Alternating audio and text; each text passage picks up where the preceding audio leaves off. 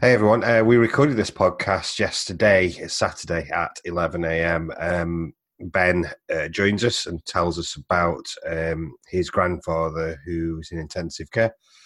Ben posted last night that unfortunately his grandfather didn't make it. So just wanted to drop that in just at the start. It's horrible news. It's a story that I think we're going to hear repeated a lot over the coming months as this horrible virus takes hold. So kind of hits home the reality of what's going on here.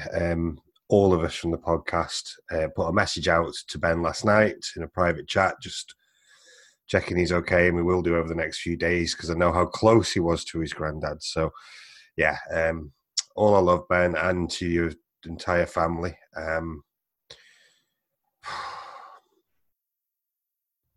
What a rubbish way to start a podcast. I'm sorry, folks, but this is reality.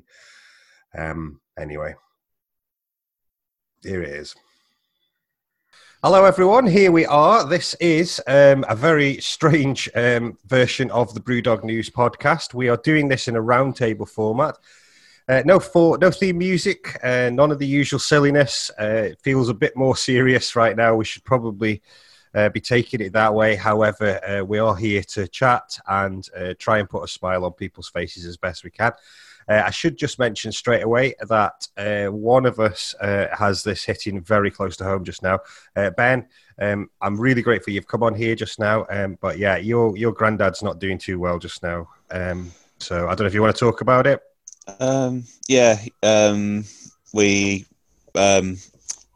We had a bit of a scare with my grandmother, thinking that she could come down with it. But it turned out she was panicking about my grandfather, and when they went to check them, it turned out that he had all the symptoms of COVID-19. So he's been in hospital for the last few days. The NHS are doing a stellar job. It's just unfortunately, as we can't visit, we're having to be drip fed updates from the doctor's pit. So if I get a phone call throughout this, I might have to go and take that. But as I'm indoors anyway. It goes without saying that, you know, if you need to drop out at any point, you don't need to explain, just go, buddy. It's absolutely cool with us. So. Yeah, but it's one of those things where you don't know what to do but you're locked indoors. There's nothing else I can really do at this time. Just keep myself active and doing things. So I'm grateful to have the podcast, really. Yes. Well, let me introduce everybody else. Andrew, you're looking good there, Andrew. You got your big headphones on, guitar in the background. Are you feeling happy? Delighted, Robert. Delighted. Not climbing the walls at all. Joe's here, of course. Sporting a Brewdog t-shirt. Yes. Which one's that one? It's just a general. It's a general one, isn't it? Yeah, the one with the egg timer on the back, the sand timer on the back. Ooh, nice. And you might also recognise the beautifully shiny Doug Johnson there. Doug, thank you very much for joining us. You might want to tell the listeners what time it is with you right now. It is 6:15 in the morning. Good Lord. Oh, well, and I presume you've got a nice cup of coffee or tea or something to get you? Close. I have a tall can of Hazy Jane for breakfast this morning. Okay, well, the apocalypse looks much better. All about commitment. Than it does for us, obviously, so. Okay, we've got a little bit of an agenda here. I'd say it is roundtable format. If you listen to this, you're not going to get all like the theme music like I mentioned before. We're just going to have a general chat. I've got a few topics I'd like to make sure that we all hit. And hopefully we can kind of bring all the listeners up to speed with where we are. Towards the end of this, we will have a chat about how we're personally finding it. But for now, we're going to focus on Brewdog because, hey, that's why you're here after all. Let's wind the clock back and start at the beginning. So I imagine everyone remembers I think it was about 3 weeks ago, we were all going, this coronavirus thing seems to be really kicking in. I wonder if it might affect the people coming up to the AGM in any way. I wonder if it's going to be a bit quieter. And then we started going, it's not looking good here. All these events are getting cancelled. There's no way the AGM can be going on. And then people really started moaning at Brewdog going, hey, why are you not making a decision about this? So I kind of wonder here if anybody's got any insight into why Brewdog took a long time when everybody else was cancelling everything to make that decision. There's been a lot of speculation, but did anybody hear anything about it? I didn't hear anything direct, but I used to run events. I used to run like an annual fundraiser event in London. We had event liability insurance, and when this was all going on, I actually dug out my old policies to see what the line would have been if there was like something like coronavirus, and you do have to wait for either the government or the venue to shut down the event to be able to claim your money back.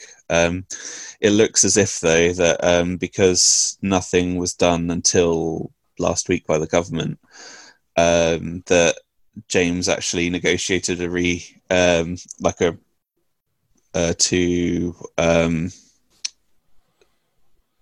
delay the event, because if you look at how the venue have actually put it out there, they said, well, we look forward to having you later in the year, and they were saying that they were renegotiating events with people. So I think that's the likely case, but I would know that they would have tried to claw back as much money as possible from their insurance, if possible.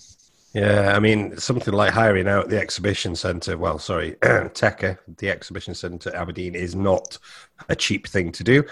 And I suppose it was really important that, several, probably hundreds, thousands of pounds were not lost simply by going, all right, we're just going to stop this straight away. But it's something we're probably going to talk about quite a lot today is optics. It didn't look good that Brewdog were holding off on that decision and avoiding the question, basically. It did, and I don't necessarily agree with that, to be honest, Rob, because at the time they did cancel it, a lot of travel providers and accommodation providers had yet to introduce their own policies for cancellation. So at the end of the day, Brewdog, I feel, were in line with everywhere else. It's just our thirst for information in this day and age. Yeah. And everyone expected James to cancel the AGM at the drop of a hat without considering everything.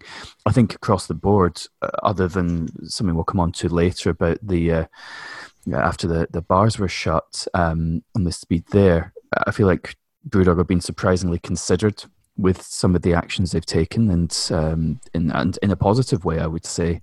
So it was clear, I think, to those of us following, without the sort of blind optimism that it couldn't happen in April. My personal view is it won't happen this year, and to be honest, we should now be concerning ourselves with whether we'll be out of the woods on this whole situation enough by April 2021, and that ultimately is the horizon I think quietly most events planners will be working to. Yeah, well, that sort of leads me on to what I was going to say next. It was all looking a bit grim, and we were all kind of wondering what was happening. And Doug, I would imagine, 3-4 months ago, when this was being talked about a lot here in the news, I would imagine, and correct me if I'm wrong, but this was probably just a tiny blip on the radar for Americans at that point. Yeah, when it started, part of my problem is I work with someone who is tied to the industry for vaccine development. So she pays much more attention to this kind of thing than most people would. So I was worried about things way before most people, because she knows people on the front lines. A different side than Ben, but they're involved in the what's going on in the world. So I was always kind of like, and when they didn't cancel, I'm like, well, no, you pay a bunch of money for an event space. You have to follow the procedure to get it canceled in the right way, because then you can get your insurance money back. I'm waiting for the canceling the US AGM now, and that's not till August. Every concert and show in the US, I think, is pretty much canceled through May, and starting to fall off in June and July already for concerts and live events. So yeah, I mean, it's just every country is going to get it, and it's just when they start and how long it takes to move through that place. Yeah, this is unprecedented, I guess is a good word. This is, the start of every zombie film we've ever seen. Some words have come. Surreal. Social distancing, unprecedented. Yeah. Loads of other phrases like that have been used so much recently that we haven't heard before. I think one of the things as well for you, Doug, and I'm really, really keen to make sure this doesn't go political. but it does feel from the UK's point of view that the misinformation coming out of the leadership in the US has been a problem.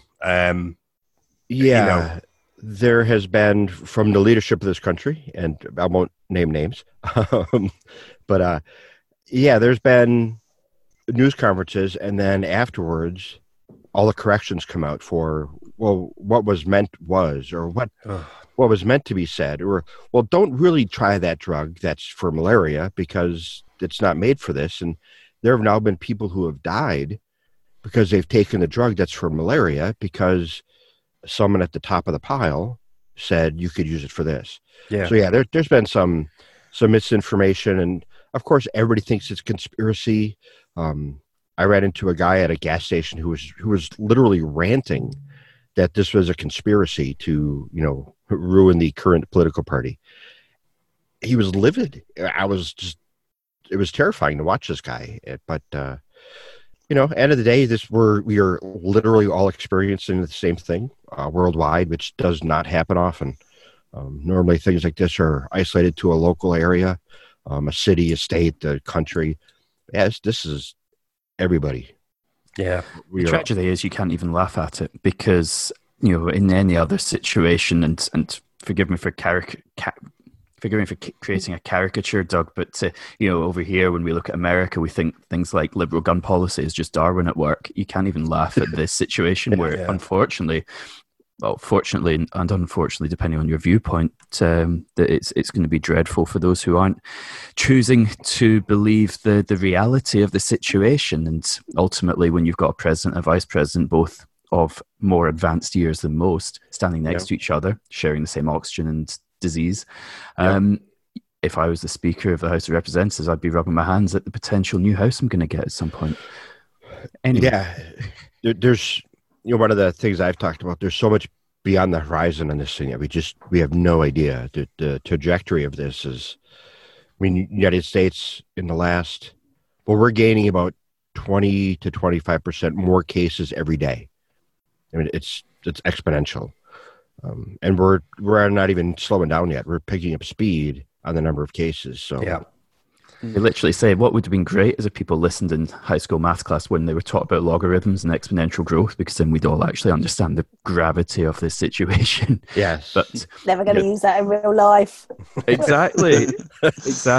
But we are where we are. I think, we're recording this the day after it was announced both the Prime Minister and the Health Secretary and the Chief Medical Officer have obviously been sharing beer glasses and have shared this virus between themselves as well. So it's an interesting time. Yeah. And, I guess back to Brewdog, I feel, and the AGM in particular, I think it was, as I say, I think we're all pretty much understanding why it's not going ahead, but I'm still amazed at it slowed down the last couple of days, but still people suggesting, I might go to Aberdeen anyway. Yeah. That really shocked me, the amount of people that were saying that.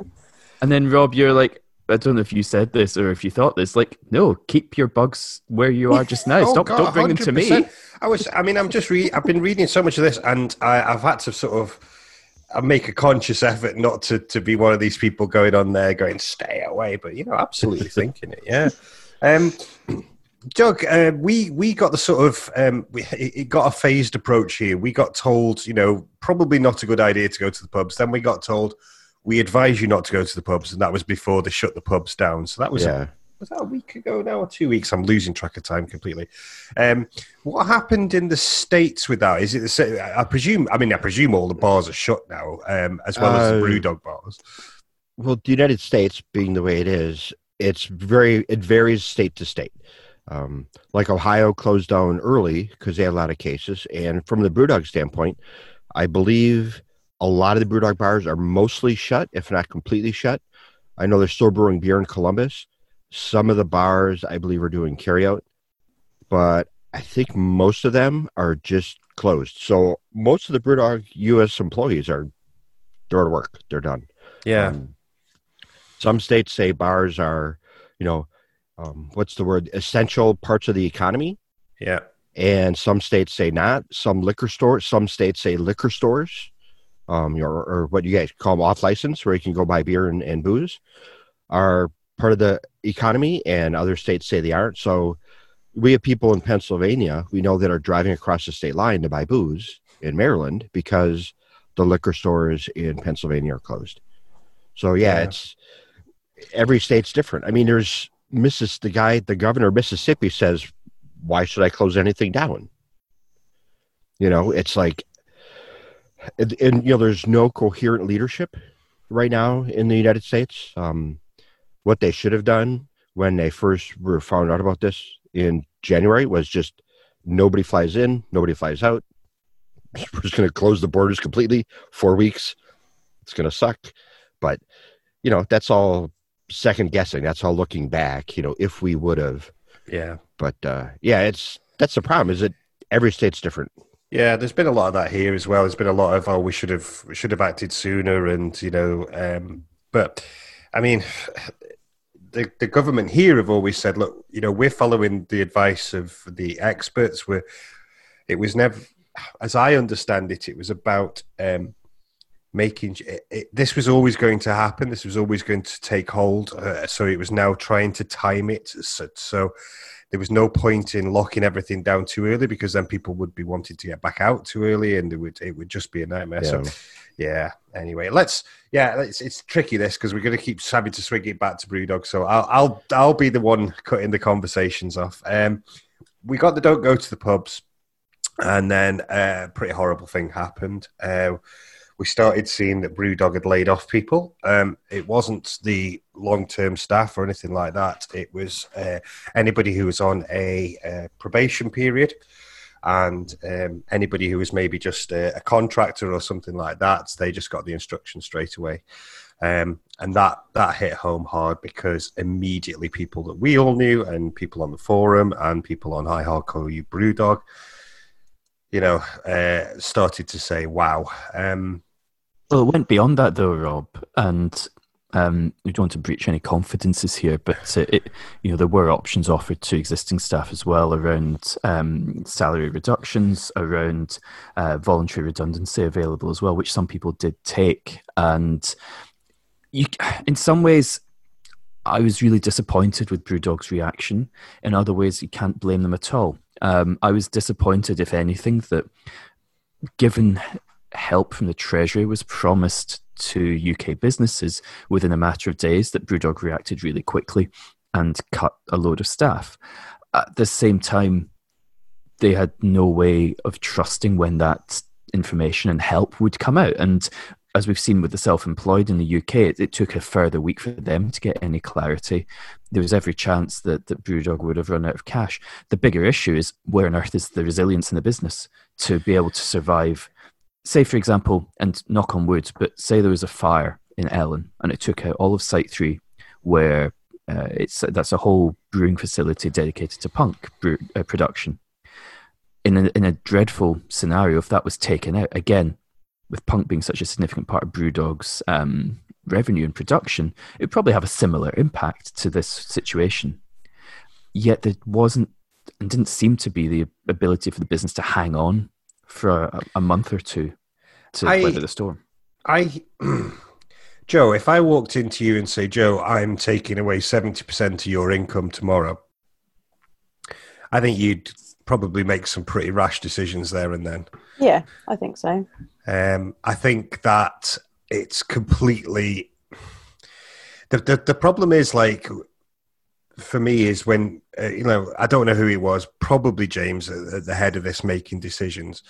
He's making decisive decisions there and then. He's panicking. It's been well documented just how, he by himself, how stressful he's found this whole situation. Well, he has, but you compare it to personal finances.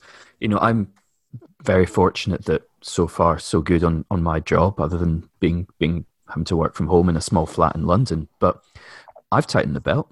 I've cut back to essential purchases. Okay, a couple of extravagant things around booze, and basically I made a decision to support businesses that need some support. So I bought a load of wine from a vineyard that I invested in.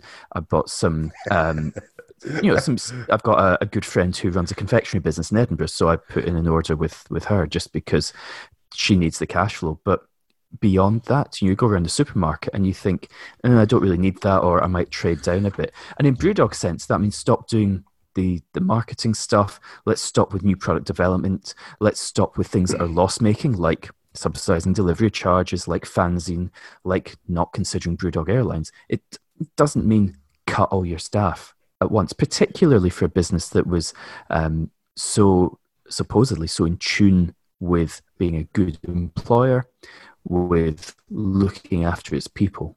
And that jarred with me in the first instance.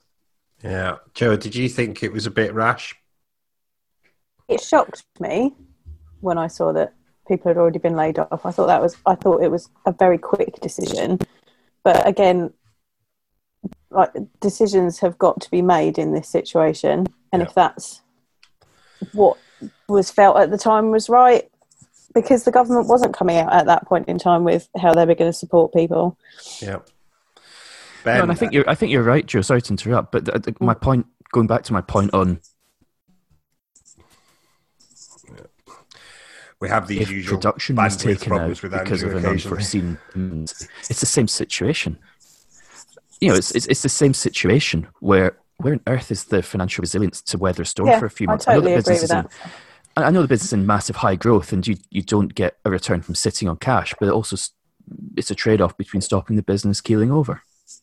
Yeah, I don't know. This is bigger, though. I mean, if you do the math, if they've got 2,000 employees and they're paying everybody, in American, like $30,000 a year on average, that's like $60 million a month or a year in salary. I mean, that's a tremendous amount of money that's just strictly a cost. So, I mean, I probably would have pulled the trigger sooner. I know my boss, everybody across the company's got a pay cut. I took a 15% pay cut. I cut off any discretionary spending I have. I turned off everything. I'm not going to buy beer. I can confirm Doug took me up on the offer. I sent an email out to all the Patreon subscribers saying, please go ahead, revise or cancel completely. I'd love to keep doing this. There's still costs, so it's great if anybody wants to continue and does have spare cash, but I am under no illusion that I'm expecting everybody to pretty much stop that payment. And Doug absolutely did, yeah. So, because, we don't know if this is going to be 2 more weeks or 4 more months. I mean, that's the thing, if the brewery in Ellen burned down, there's, it's going to take, 4 months or 6 months to rebuild it. Then there's a known time of restart of income. But we're all just like, hopefully in 3 months we'll be back working and making money. I told my boss when he called me, I'm like, I am so glad I don't go anywhere near owning a business right now. And I said, if you have to let me go, you have to let me go. Because at the end of this, I want to go back to work for him. So I think we're actually in a very similar position. I just think the business, you would hope, has a longer survival ability than a matter of days if a major crisis strikes. And that's what struck me as being challenging. And it wasn't about this particular situation. It was a general point that you'd hope there was a bit more resilience there. Yeah, but Andrew, I mean, you're giving, the sort of this idea of like, a fire in Ellen shutting down production. There's a USA brewery. There's a European brewery. There's ways that and timescales that could be predicted here. As in, I'm quite sure BrewDog would have enough money in the bank to weather an awful event like that, and be able to get through it. No one, I don't think, in their right mind could have ever envisaged something this big. And how much money would that have to be? I mean, and as investors, we've bought into a business that is growing at this phenomenal rate, and that is the business model. This is what we've bought into. So it's incredibly susceptible to this event. But in terms of proportion of the business, if James has said that they've lost 70% of their income overnight, that equates, it's maybe a little bit more than the share that Punk has of BrewDog's stable. So what I'm saying is, if there was an event that took out their ability to make Punk, so Site 3, for example, becoming unavailable for whatever reason for a couple of months, it's a similar economic shock to the business. Now, yes, they could still trade in the bars with other beer, with guest beer, etc. So it's not a complete parallel. But at the same time, supermarkets are still buying the beer. Off licenses have now been said to be crucial. Yes, there's a huge shock here, but it's not the sort of shock financially for Brewdog that I would say is something that they wouldn't have seen coming in some context, just not from a pandemic. Yeah. Okay. I think a lot of lessons are going to be learned from what's happened for a lot of businesses, really. I mean, locally, I've been relying heavily on small businesses for years, and seeing them all struggle at the moment is kind of heartbreaking because, even the ones that we would consider essential at the moment, they're just not being utilised. We've got a local butchers who they supply mainly restaurants across the rest of the country, but locally we've got like a farm shop, and we've got a butcher's shop that we can go into. Because their trade business has just completely gone, they've had to close the butcher's shops, and they're usually like a lifeline for our community. They have some rural shops. They have shops in like garden centres and stuff to try and bolster their local appeal, to try and keep things fresh and local for the local community. But about 80% of their business is restaurants in London, restaurants in Manchester, and they've had to go into like survival mode. They're not able to open their shops just because they're not getting enough money in. You would have thought, again, this is like a family butcher's that's been going for nearly 100 years. Wow. You would have thought there would have been some kind of resilience, but unfortunately they've been like flying off the seat of their pants because they're competing with the supermarkets. This goes for all businesses, though, I'd say, Ben, and it's whether it's Brewdog or whether it's a local butcher. And around my way, the local butcher has been completely sold out, even though they are ridiculously expensive, and they've been queued out the door and have done really well, to the extent that the only place I've been able to buy meat is from a butcher in Inverurie, randomly, wow. who can ship around the country with dry ice packs inside a polystyrene box, which is recyclable, I'm glad to see, and loads up the freezer with that. And ultimately, that's the only place for a couple of weeks I was able to find stuff. And that's a business that over time, okay, they've got lucky because they have the resource to do that because they've long been a mail order meat company. But this is where businesses, if they can, have the opportunity to adapt to meet the current needs. So in the case of your butcher, it's a real shame that they're struggling like so many other businesses. But what I see around here are businesses that have taken a hit, but have also adapted just to keep the lights on, with whether it's local delivery, whether it's partnering with other businesses to provide a service. And ultimately, to make it, as I say, a Brewdog point, this is a huge shock. And I don't want anyone to think I'm hating on Brewdog for ultimately a situation that's out of their control. My point primarily is that it's just of concern to me as an investor that there wasn't a few weeks of contingency to keep business as usual, ultimately where they could buy themselves time as a business to work out their next move. Yeah. It's because when you're a 2,000 person employer, your duty to those employees is far greater than Ben's local butcher, which I'm going to assume isn't employing more than a couple of hundred people, if even 100. And that's my point, I guess. Of course, it is just one of those things where people are going to learn like very harsh lessons, and I wouldn't want to be in James's shoes at all at the moment. And obviously he made the decisions that he did, and he's got to remain agile to the marketplace. But you're absolutely right, and I'm applying 2020 hindsight here as well. Don't get me wrong. Yeah. Which is a very easy position to be in on a Saturday morning, the sun shining, and dogs having hazy Jane for breakfast. I mean, the world has. I was going to say the world's changed significantly, but maybe that's how Doug rolls. I don't know. Sorry, James has just emailed in asking if he can join the podcast. Yeah. Where's he sent that to? Your email. Okay, I shall deal with that. Let's talk about something positive that Brewdog did while I get this sorted out. Let's talk about Hop Drop that came up for a few days that the pubs were still open. Did anybody use it? How did it go? Did anybody hear any feedback on that? I'm too far from a bar to make use of it. So Yeah, me too. Yeah, I used it once. Unfortunately, my local bar was only open shortly. It was one of the first to shut fully, but it was nice to see the bar staff. They were still in good spirits. I baked them some brownies and took them along.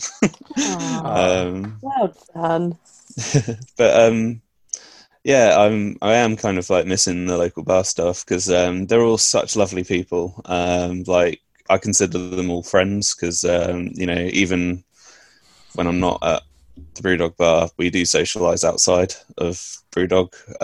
They're all such really nice people. After I did my Dogs on Deck shift, and also like a few days before the shutdown, I had my birthday party there, and they all sorted out the cake, and even the staff who weren't working came and had a drink with me, and it was such a good.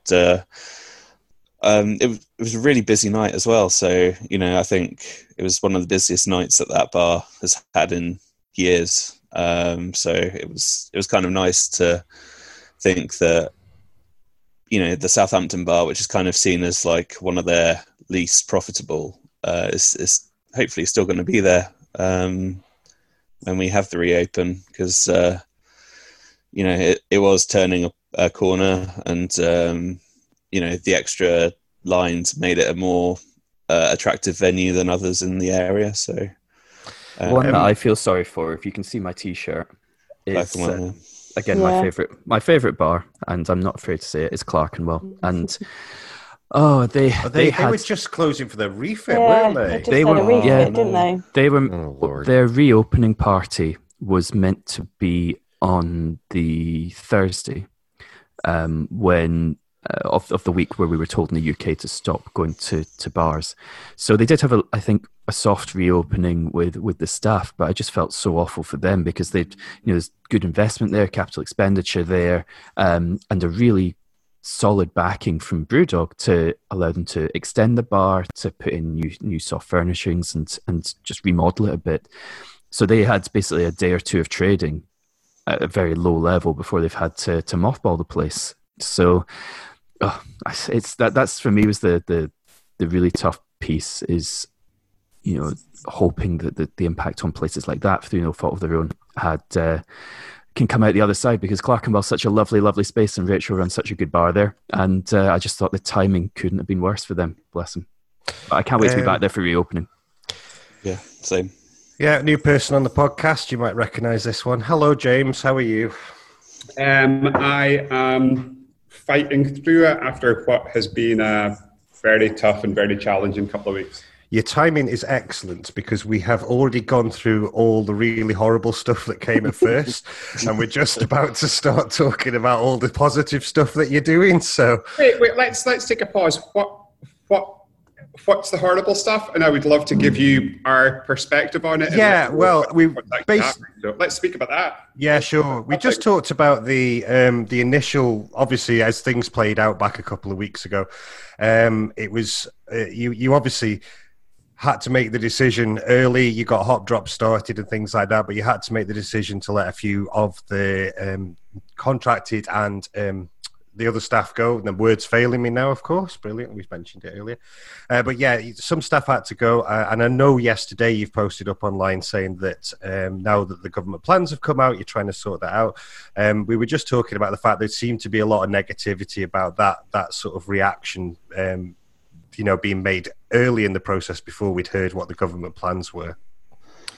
So, I mean, the challenge here is I have to do two things. I have to try and save the company, and I have to try and save as many jobs as we can. So we've lost 70% of our revenue overnight. Pretty much all of our 102 bars are closed. The other thing that is, I'll be honest, an absolute so many of our customers are not paying us, and they've told us they are not going to pay us. That's how we pay our staff. So any decision that we have made through this has been made with one goal, and that is to protect as many jobs, as many incomes, as many livelihoods as we possibly can. And in times like this, sometimes that means we have to make tough decisions. Sometimes that means we need to make decisions that are heartbreakingly tough. I was actually in tears addressing our staff on Wednesday of last week. Myself and Martin have taken no salary at all from 1st of March. We're intending taking no salary at all until we're out the other side of this. We're delighted with what the government's done, and what that has enabled us to do is take all those people back and put them on an income, which for me is really good. And it was just a very, very small percentage of our workforce. But the ultimate disaster for us here is we can't keep the ship afloat, and then 2,000 jobs are gone. And in today's environment, losing this much of our revenue with customers not paying us, that is what we've got to fight tooth and nail against. And it's incredibly tough, but we're delighted that what the government has put in place, straight off the back of that, we're in contact with all of these people, and that's all back. But it's tough. Yeah, James, it's Andrew here. We were thinking and chatting about resilience before you joined us, and trying to find a parallel. So, as the captain of the ship, what sort of resilience planning is there in general? Appreciating this is a completely unprecedented event in the last century. So, we're wondering about parallels, and for example, in a sort of knock on wood disaster scenario where Site 3 is out of action for a couple of months and you can't produce punk to the same volume, is there a parallel you can draw internally, and what sort of disaster planning was there before this happened?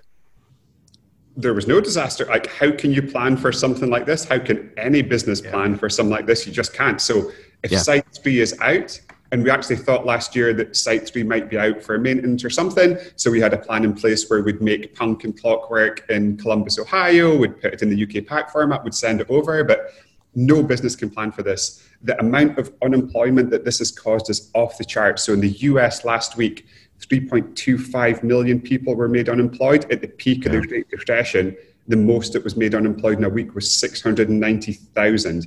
I would imagine that 40% of the bars and restaurants in the UK high street are not going to open again.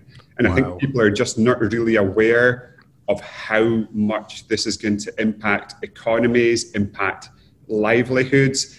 And it's such a tough time. So our thoughts go to all of our community, all of our staff, their loved ones, and everyone's focus at the moment has to be on their loved ones and their families. But this crisis is going to bite in so many ways, and so many of the high street chains that we know and love are going to be in administration and liquidation at the cost of hundreds of thousands of jobs in the next few weeks. And I think at the moment we are at our full complement of people. There's not many businesses that can say that. And I think whatever we do to fight our way through this has to be judged through the lens of Carluccio's gone, Byron's gone, Chiquita's gone.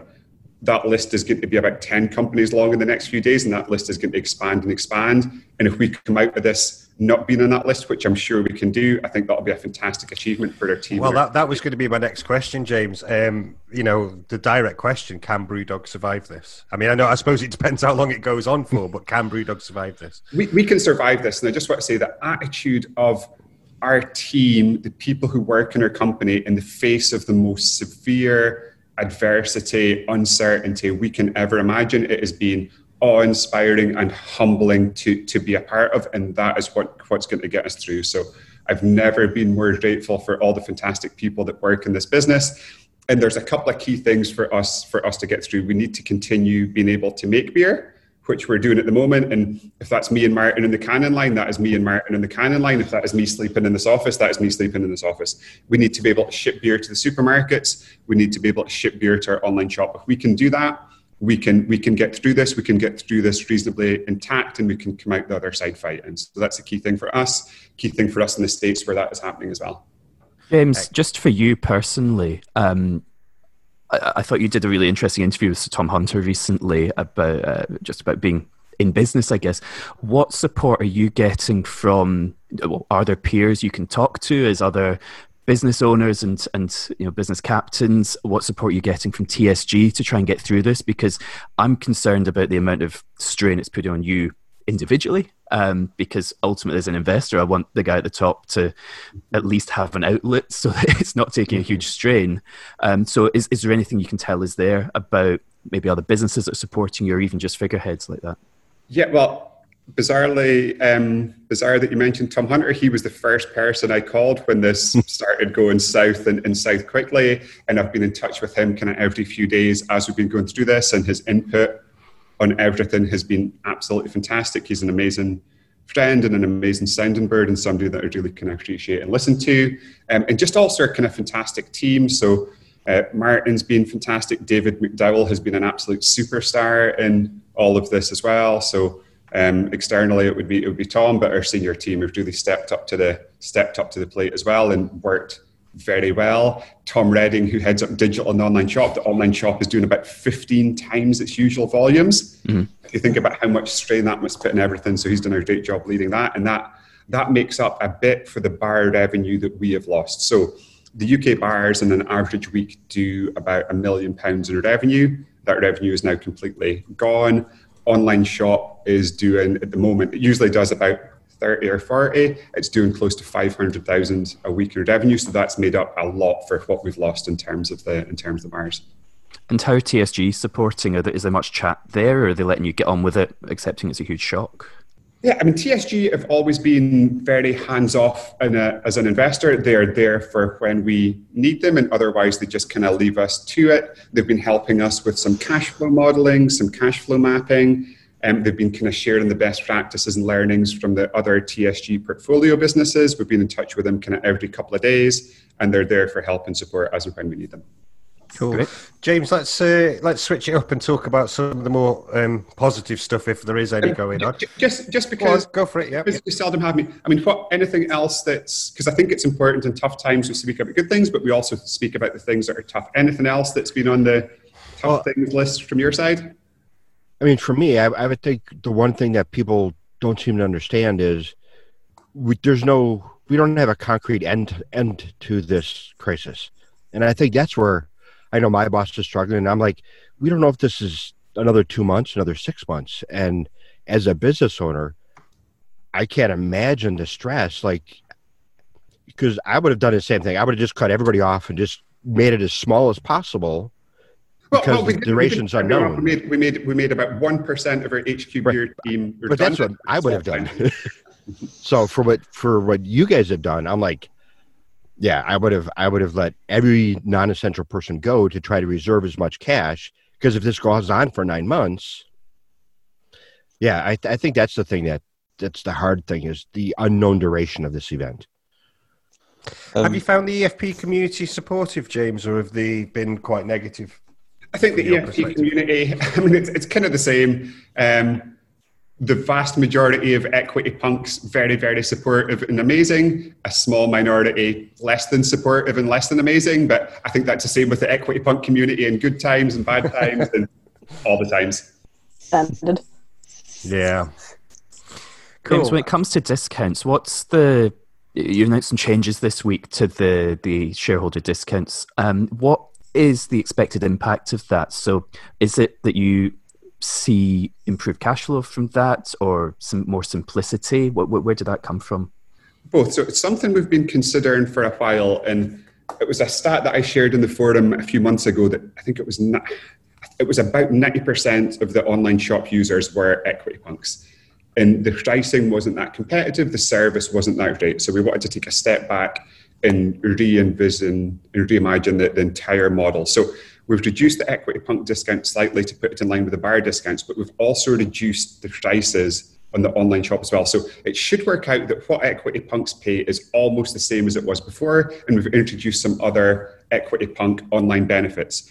But the problem was, unless we did that, the online shop was pretty much just equity punk only, and we've gone from 90% of our customer base being equity punks to over 90% of our customer base being non-equity punks. And equity punks need to have two hats on here. A, they are a purchaser from the online shop, so they want the best deal they can possibly get, 100% get that. But as an owner of the business, they're going to realise more value through the upside of their shares in the future than from discounts in the online shop. And the fact that we can now use our online shop to attract so many new consumers into our universe, have direct relationships with us, gives us a pathway to growth there, which is going to add value to Equity Punk's investments, whilst they still pay kind of the same for the online shop with a few things like shipping and bits and pieces thrown in there as well. And the early indications is that that decision is working as we hoped it would. Obviously, it changes something for Equity Punks, but hopefully they can take a step back and see the bigger picture here and see how we're trying to use this to drive value in terms of their investment.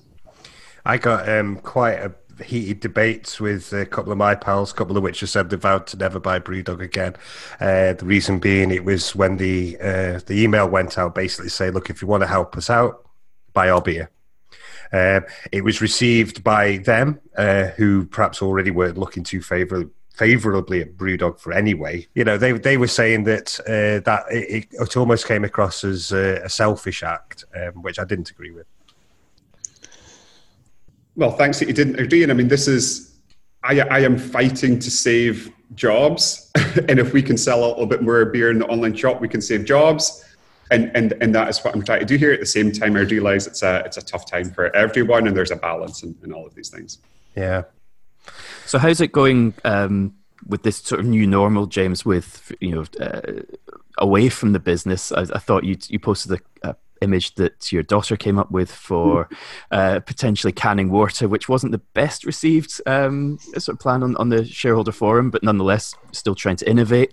I've thought also seen some great sort of stress relieving stuff that your wife's put up as well for that my fiance will probably use with the colouring in. How's the sort of the away from the office life coping with sort of schools being closed and all the stress that's putting on family life? And away from the office life would involve me being away from the office. I think the last 2 weeks I've left here after 10 a.m. and been in first thing. So I haven't spent much time with the family, which is tough, especially at this time. But as captain of this thing, I've got a huge responsibility to the team here. And Johanna and the girls have been amazing, and they're doing the best they can in this situation. And the time that I did spend with Evie, I told her, hey, we've maybe got this water thing. So she wanted to design the label for it. And it's highly unlikely we are going to can water here.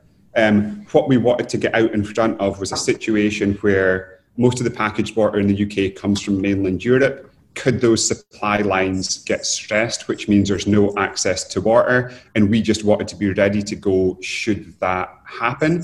And in fact, water supply lines have been stressed in the US. So the US are doing it. Our distributor Superior ordered 2 full truckloads because their current usual suppliers couldn't get any supply to them. So for us, that is just an absolute fallback. If there's not enough supply of packaged water, we know we can do it. And that would be something we'd do at cost to help the country get through this like we're doing in the States. And what's the feedback been on the sanitizer from the organisations you've shared that with? So for listeners who weren't maybe following, you've taken, is it the heads and tails, or is it a full distillation process from the distillery to make that into hand sanitizer? It's actually a lot of the alcohol that we're using to make the sanitizer. Some of it is made on site. In terms of heads and tails, I would need to check with Stephen Kersley. Also, to make as much as we possibly can, we've also bought in some alcohol as well. So it's been a combination of our alcohol and alcohol we're buying in. We're packing full speed today. One of the big challenges for that has just been getting containers. So this is the containers that we're packing today, as you can see. So it's a 100 ml plastic container. At normal times, this would cost about 5 or 6 pence. These cost us 70 pence, and they're impossible to get. So we're also filling these ones, which have got a nice dropper on them. These are 30 ml. We have different 100 ml plastic containers coming as well. I'm just going to grab and show you one.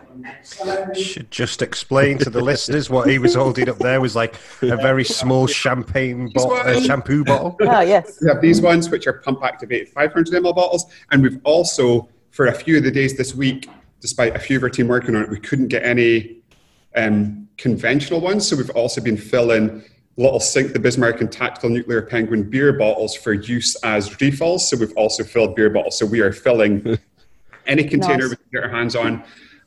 I would say by Wednesday next week, we'll have given away 100,000 units, some to the NHS in Aberdeen, some to various charities. And I think it's so important at this time. Business has to survive, has to protect as many jobs as they can. But I also think businesses have got a responsibility to help their country, help their community through this. And I think businesses have got a very important role to play there.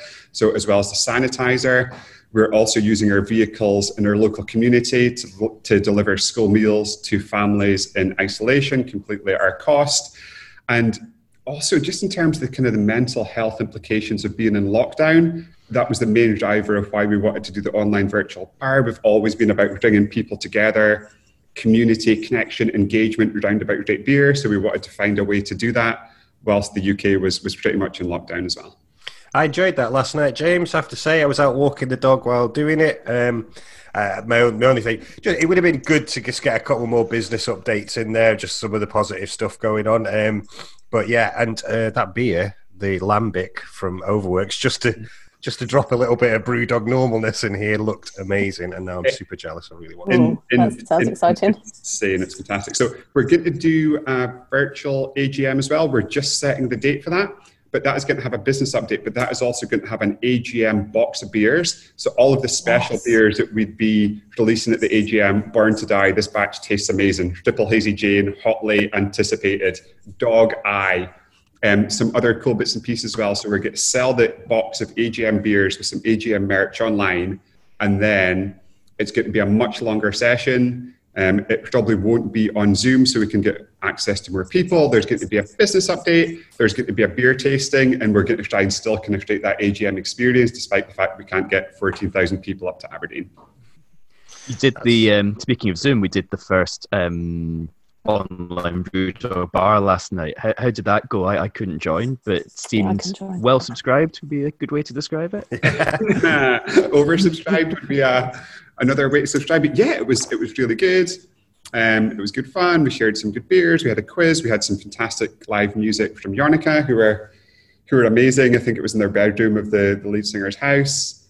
And I think it's something we definitely want to do again and just continue building that sense of community. Yeah, I really loved it, the way that the guys who were doing the quiz would unmute the mics and get everybody to speak, which 1,000 people at once was quite interesting. But, just getting people involved, especially, and a little shout out here to Emma, of course, because they cut to Emma and everyone's going, oh, we need to get your address to send you some beer now. And just about everybody in the chat was going, we think they know where she lives. It's okay. It's a fix.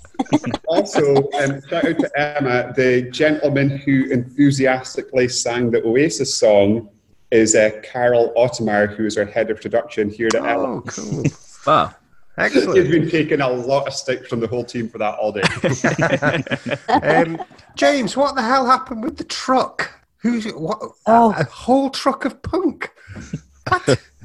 So, firstly, it must be some high-class thieves. I thought they'd be going for like Stella or something, but yeah, it was just outside the Manchester area. It was bound for the online shop. It was about £150,000 worth of beer, completely stolen. We've since recovered the vehicle, completely empty. So, wow. Yeah, I mean that. Like some of the things are things that are happening at a macro level that we just need to go with. Other things like customers saying they're not going to pay us, beer being stolen. The Berlin facility was broken into. 4 thieves had like heavy equipment trying to cut out the safe. Luckily they didn't, but these are just things that make it additionally tough at a time that we are like backs against the walls and fighting through this thing. Oh my goodness. Cool. Excellent. And the Chancellor did mention Brewdog, I believe. It sounded like Brewdog. Was it Brewdog? Yeah, it was. We actually paid him a truckload of stolen milk for that. Stolen. Yeah, that was a really cool thing. I'll need to cut that clip in so people can hear it. But yeah, that was quite a surprise. So, in terms of production, James, sorry, go on. Sorry, something that's coming next week as well. So we love shower beer. So yesterday we developed we think it's the ultimate shower beer, and we think shower beer is a great way to enjoy a beer when you kind of can't go out and about. So we've taken a lager base, we've spiked it with guava and grapefruit. It tastes amazing. We're hopefully launching that later next week. Excellent. Yeah, I was going to say. I was going to point out the community who usually do shower beers on Reddit. There was like a subgroup called Shower Orange where people would eat an orange in the shower. So like that's the new genesis. But I've seen a lot of people drinking Clockwork Tangerine in the shower on there. As kind of like a response because they've seen that you guys actually went the full shower beer route with the dog tap. So I thought that was the doghouse. So I thought that was quite funny. They've been going on about how it's all this like it's Reddit. So they've just kind of the heat of the shower complements the orange and the citrus. So they're doing like heats of showers and beer pairings at the moment. It's hilarious. So hopefully this for shower beer. Yeah. So hopefully this new specific shower beer will go down quite well on there. Let me swing this back around to business. How's production at the moment? Is there anything keeping you? Well, everything's keeping you awake at night. But is there anything in production that's particularly problematic just now?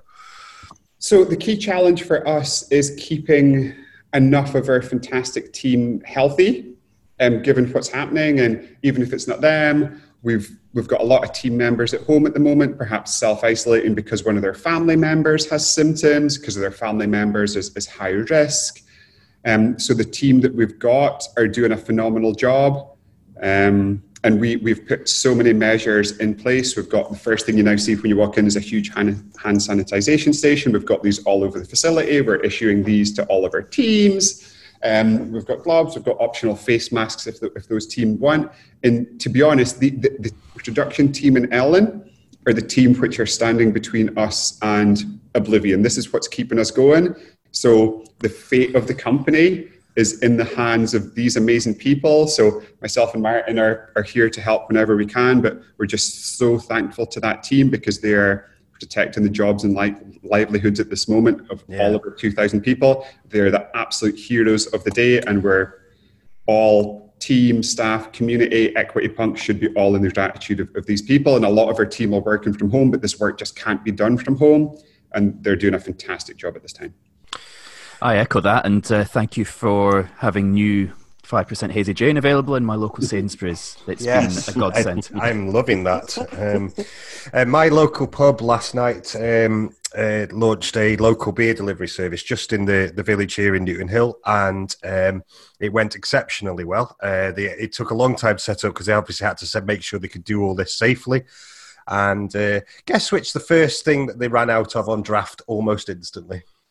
Punk IPA. Punk IPA.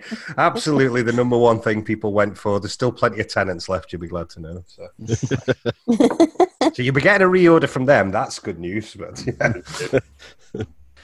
James, you mentioned drinking beer and buying beer is obviously important. Is there anything that the Equity Punk community can do to help? A specific beer, specific channels, or are you seeking help, even just advice from anyone with specialisms, anything like that? Good question. Good question. I think the key thing for us is keeping as much of our revenue as we can. So the first thing Equity Punks can do to help, if it's buy our beer in the supermarkets, if it's buy our beer online, if it's maybe even gift some of our beer to some of their friends. So the thing that gets us through this is revenue. In terms of other ways to help,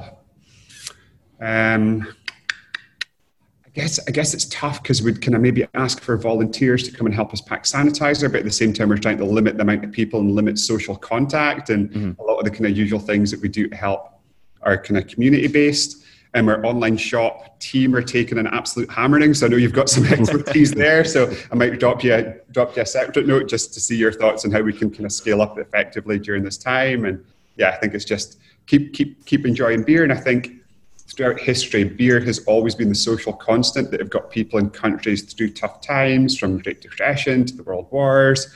It is like something that people can find moments of joy in when things are really tough. So we think people are going to continue drinking beer this, and we want to help them get their hands on fantastic beer to help the country through this tough time.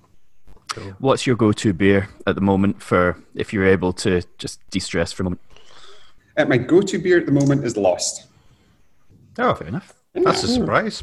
I think Lost, what's a beer that we don't get much credit for. And we've had so many attempts at lager. I think Lost is a fantastic iteration of what it is. It's actually a beer that's on fire for us at the moment. And I think, again, European supply line's a little bit stressed. Premium European lagers struggling to get into the UK, which is an opportunity for Lost to kind of find some new consumers. But yeah, Lost and Jack Hammer in the big cans. Doug's is obviously Hazy Jane because it's now 7:15 in America, and he's. Are you going for a second can, or are you just? Well, no, I'd have to go downstairs to get it. I didn't plan well enough. I only brought one can with me. But a tall can of Jackhammer, yeah, I'd be all over that. Folks, that we've hit everything that I was on my list of stuff to talk about today. So, James, one more thing I wanted to ask about is I just mention questions for James. Overworks for spontaneous beer next week. That's going to be different. Ooh, that's my wheelhouse. Definitely going to be different. And like one of the most life-changing beers that I've ever had, it was after Sierra Nevada. Martin gave me a bottle of Cantillon, and it just had such a big influence on both of us. So being able to make a beer of that style, but in that method, but with a bit of a twist on it because we've made it in Scotland, has been a whole lot of fun. We've also packaged it in the kind of green glass bottle, so we're going as traditional lambic as we possibly can. Richard Clacullen, who heads up Overworks, is a complete wizard, and this is him at his absolute best. It's a beguiling and beautiful liquid that we're really proud to be able to share with people. Well, I'm definitely going to order that. Me too. Well, has anybody got anything else they want to ask to James before we wrap up? Will you be putting the old episodes of the Brewdog Show up, considering everyone's indoors now? Yes, we will be. Amazing. Anything for the US that's different or interesting in the next little while? Any like the Overworks spontaneous beer? Yeah, we're doing a home delivery service from the Columbus facility, and because more people in America have got kegerators, we're also going to offer kegs on that facility. And we've also we've got a stash of special kind of beers in the US that we've added to that service as well. So I think we've added Homicidal Puppet Help Desk, Declassified Demigod. I think we've got some Death or Glory in the mix as well. So we're kind of busting in our cellars and just hopefully selling everything we can, because that gives us revenue to be able to continue paying our teams. So. And one final thing that I absolutely loved looking to New Horizons was Calvin doing a boat hop drop in Brisbane. That looked awesome. Yeah, and I think those kind of ideas and that kind of flexibility and adaptability from across all of our team has been phenomenal to see. Sophie's done some fantastic things from a marketing perspective, and our team all over the planet have been like being flexible and putting new and good things in place, which help us, which help our communities as well. And I think the boat pickup is a great example of that. Cool, thank you. Excellent. Right, James, we'll let you go.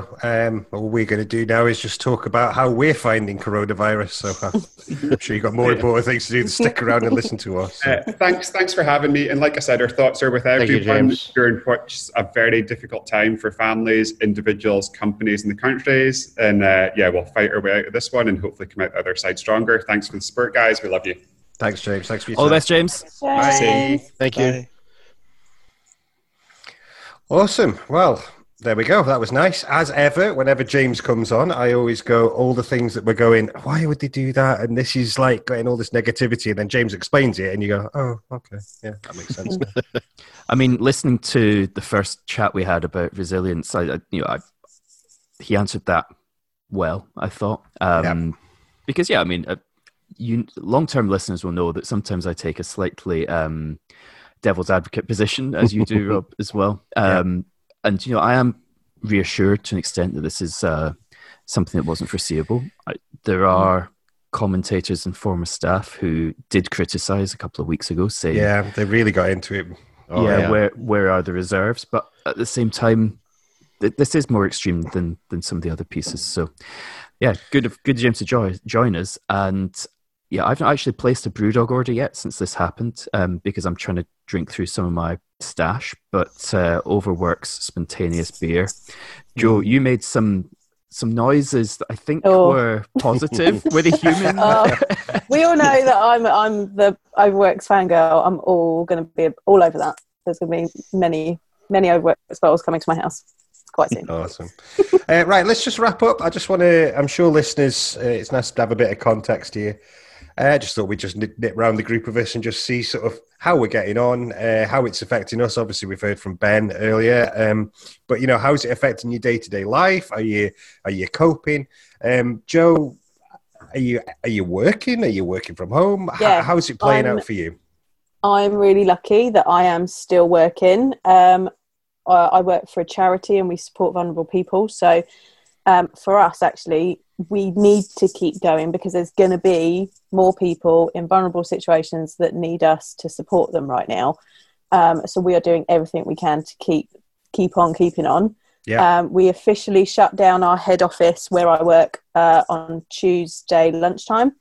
I've been flat out the last week and a half getting people that wouldn't normally work from home able to work from home. Oh, this is the story of my last 2 weeks, right? Yeah, yeah, exactly. Like literally, and then I've been like, there was a meme that someone shared the other day. That's the picture of Chris Pratt with the velociraptors from one of the Jurassic Park films, where he's like fending them off. That's literally been me on the IT help desk. People going, my VPN's not working. Have you got any laptops? My phone's not working. That's me just going, whoa, hang on. And we've managed to get everybody kind of set up. I'm now working from home, and Gordon can work from home as well, my husband. So we're doing okay. My beer stash is going through it, though. Excellent.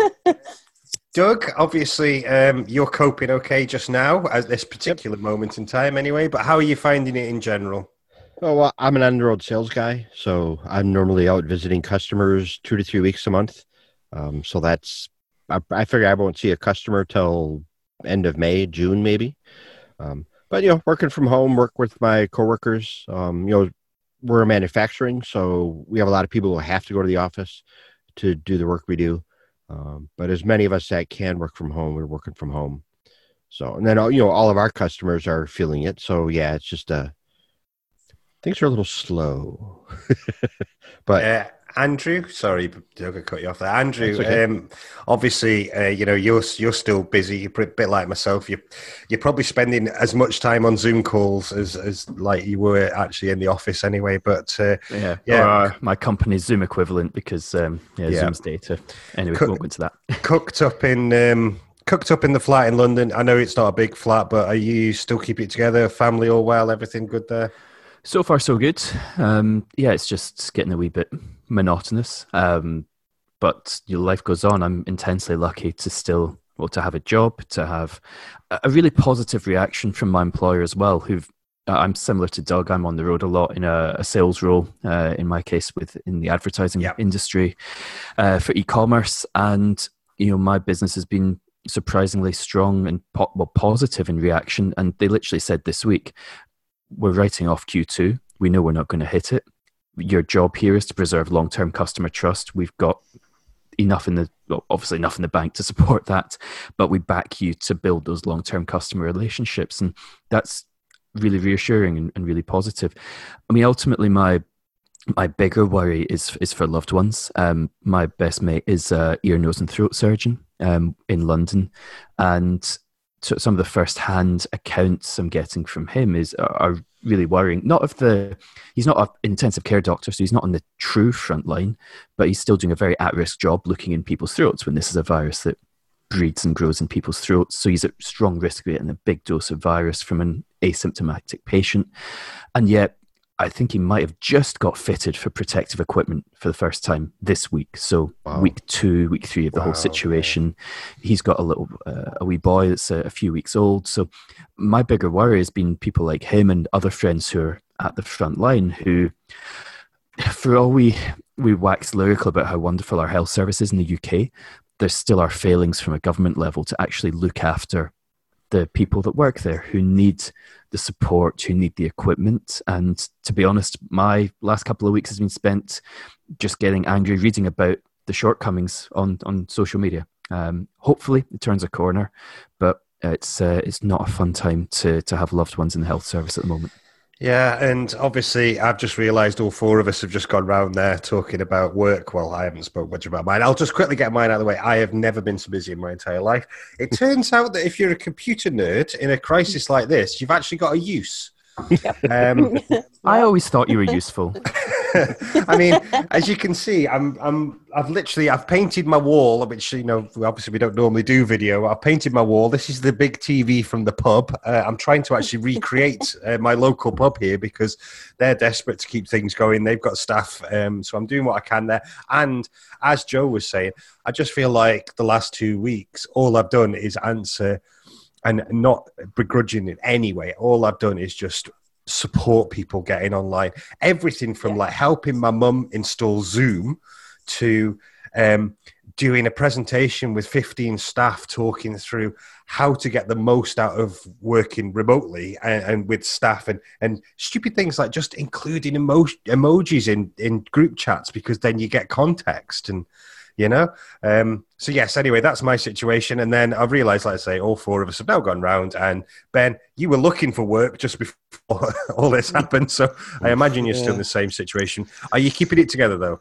Yeah, I mean, I've worked from home for a number of years, so I mean, this is like a situation normal, apart from the fact I can't go and get a coffee to get out of my sanity. But yeah, unfortunately, the company that I was contracted to, they're legally domiciled in the Netherlands. So because of Brexit, they weren't able to keep me on, which is a shame.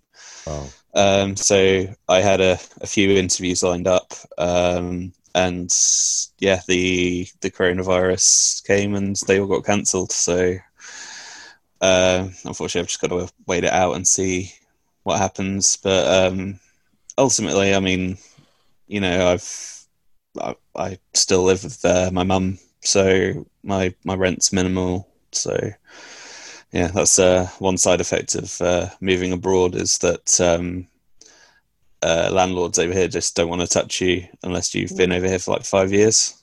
So even though I was born over here and I could give them references from before when I moved out, but yeah, so I'm just waiting for that period to end.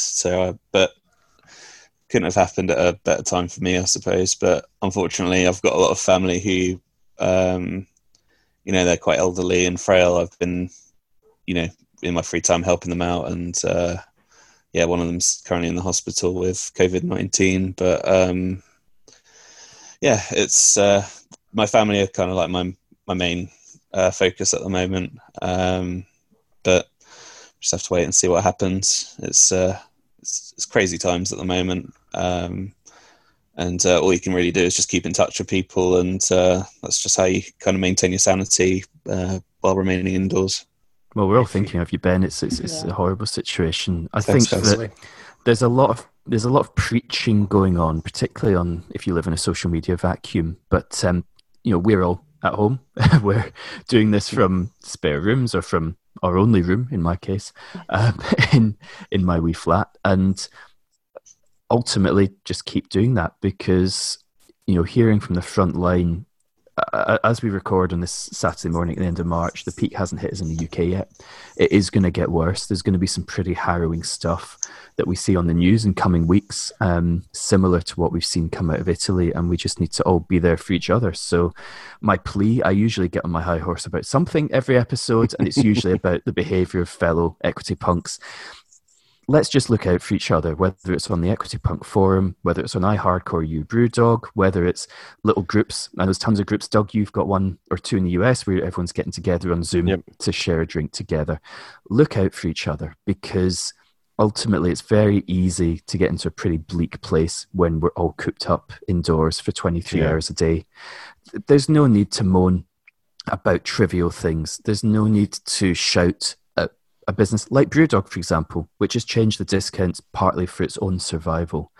The world's going to be a very different place certainly in a year's time, and we can all play our part in that. So, thank you to the listeners for your support and for listening, but also talk to us. We're all pretty approachable people if you want to have a chat.